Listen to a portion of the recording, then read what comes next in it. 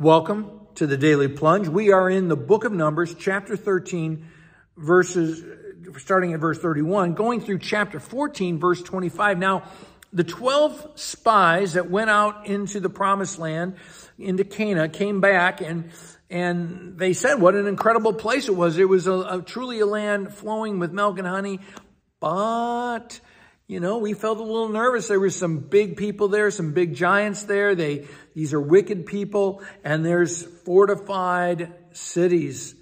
And Caleb and Joshua say, let's go. God is with us. We can do this.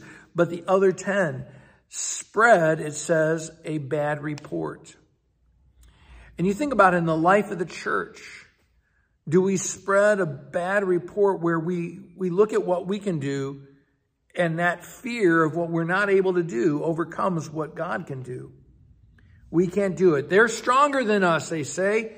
The land, even though it's milk with milk and honey, it devours those living there. Which one is it? Is it a good land, or is it a place that eats you up? And so it's contradictory. And then it says, again, all the people there are giants. And when we look at them, we just feel like grasshoppers. And they look at us the same way. And I want you to think about how often in this world where God is calling us to go into a place of ministry, do we feel like we're just puny and that we couldn't imagine that we could open up a new door for ministry because we feel small and the problems seem so big. In verse 1 of chapter 14, it says, all the people raised their voices, but not in praise, but in grumbling. They wailed and wept. And how often are we crying about how things aren't the way they used to be, and we can't imagine moving forward? It's exactly what happens here. And they grumble against Moses and Aaron, and by extension, because they're the leaders trying to lead them into God's future, they're grumbling against God. Why does God, they say, why does God want to slay us with the sword? God is not trying to slay them with the sword. He's trying to lead them in the promised land. They said, if only we had died in Egypt, which is funny because they're accusing God of wanting to kill them, but now they're saying, let's go back to Egypt and die.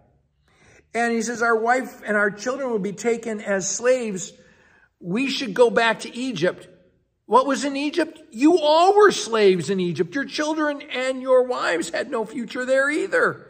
And so it's just nonsense that's coming out of their mouths.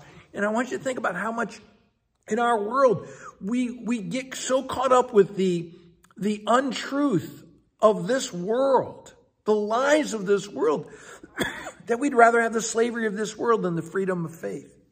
Now, they say, let's pick a leader from one of those 12, one of those slave-minded people. And because we can't deal with freedom.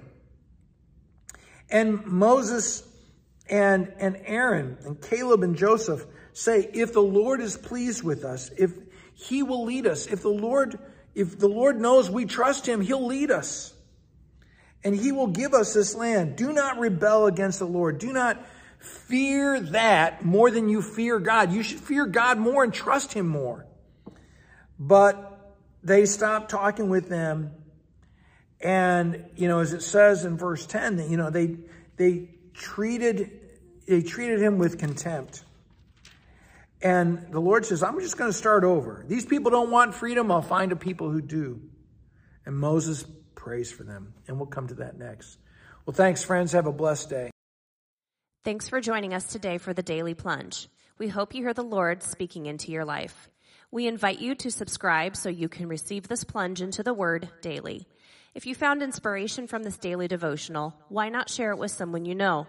It is available in video on Facebook and YouTube and in audio format on Apple iTunes, Spotify, and everywhere your favorite podcasts are found.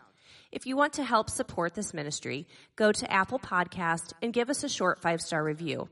Finally, we invite you to join us for worship on Sunday mornings at St. John's Lutheran outside Fort Wayne, Indiana.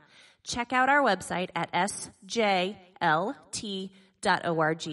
May the Lord bless you this day.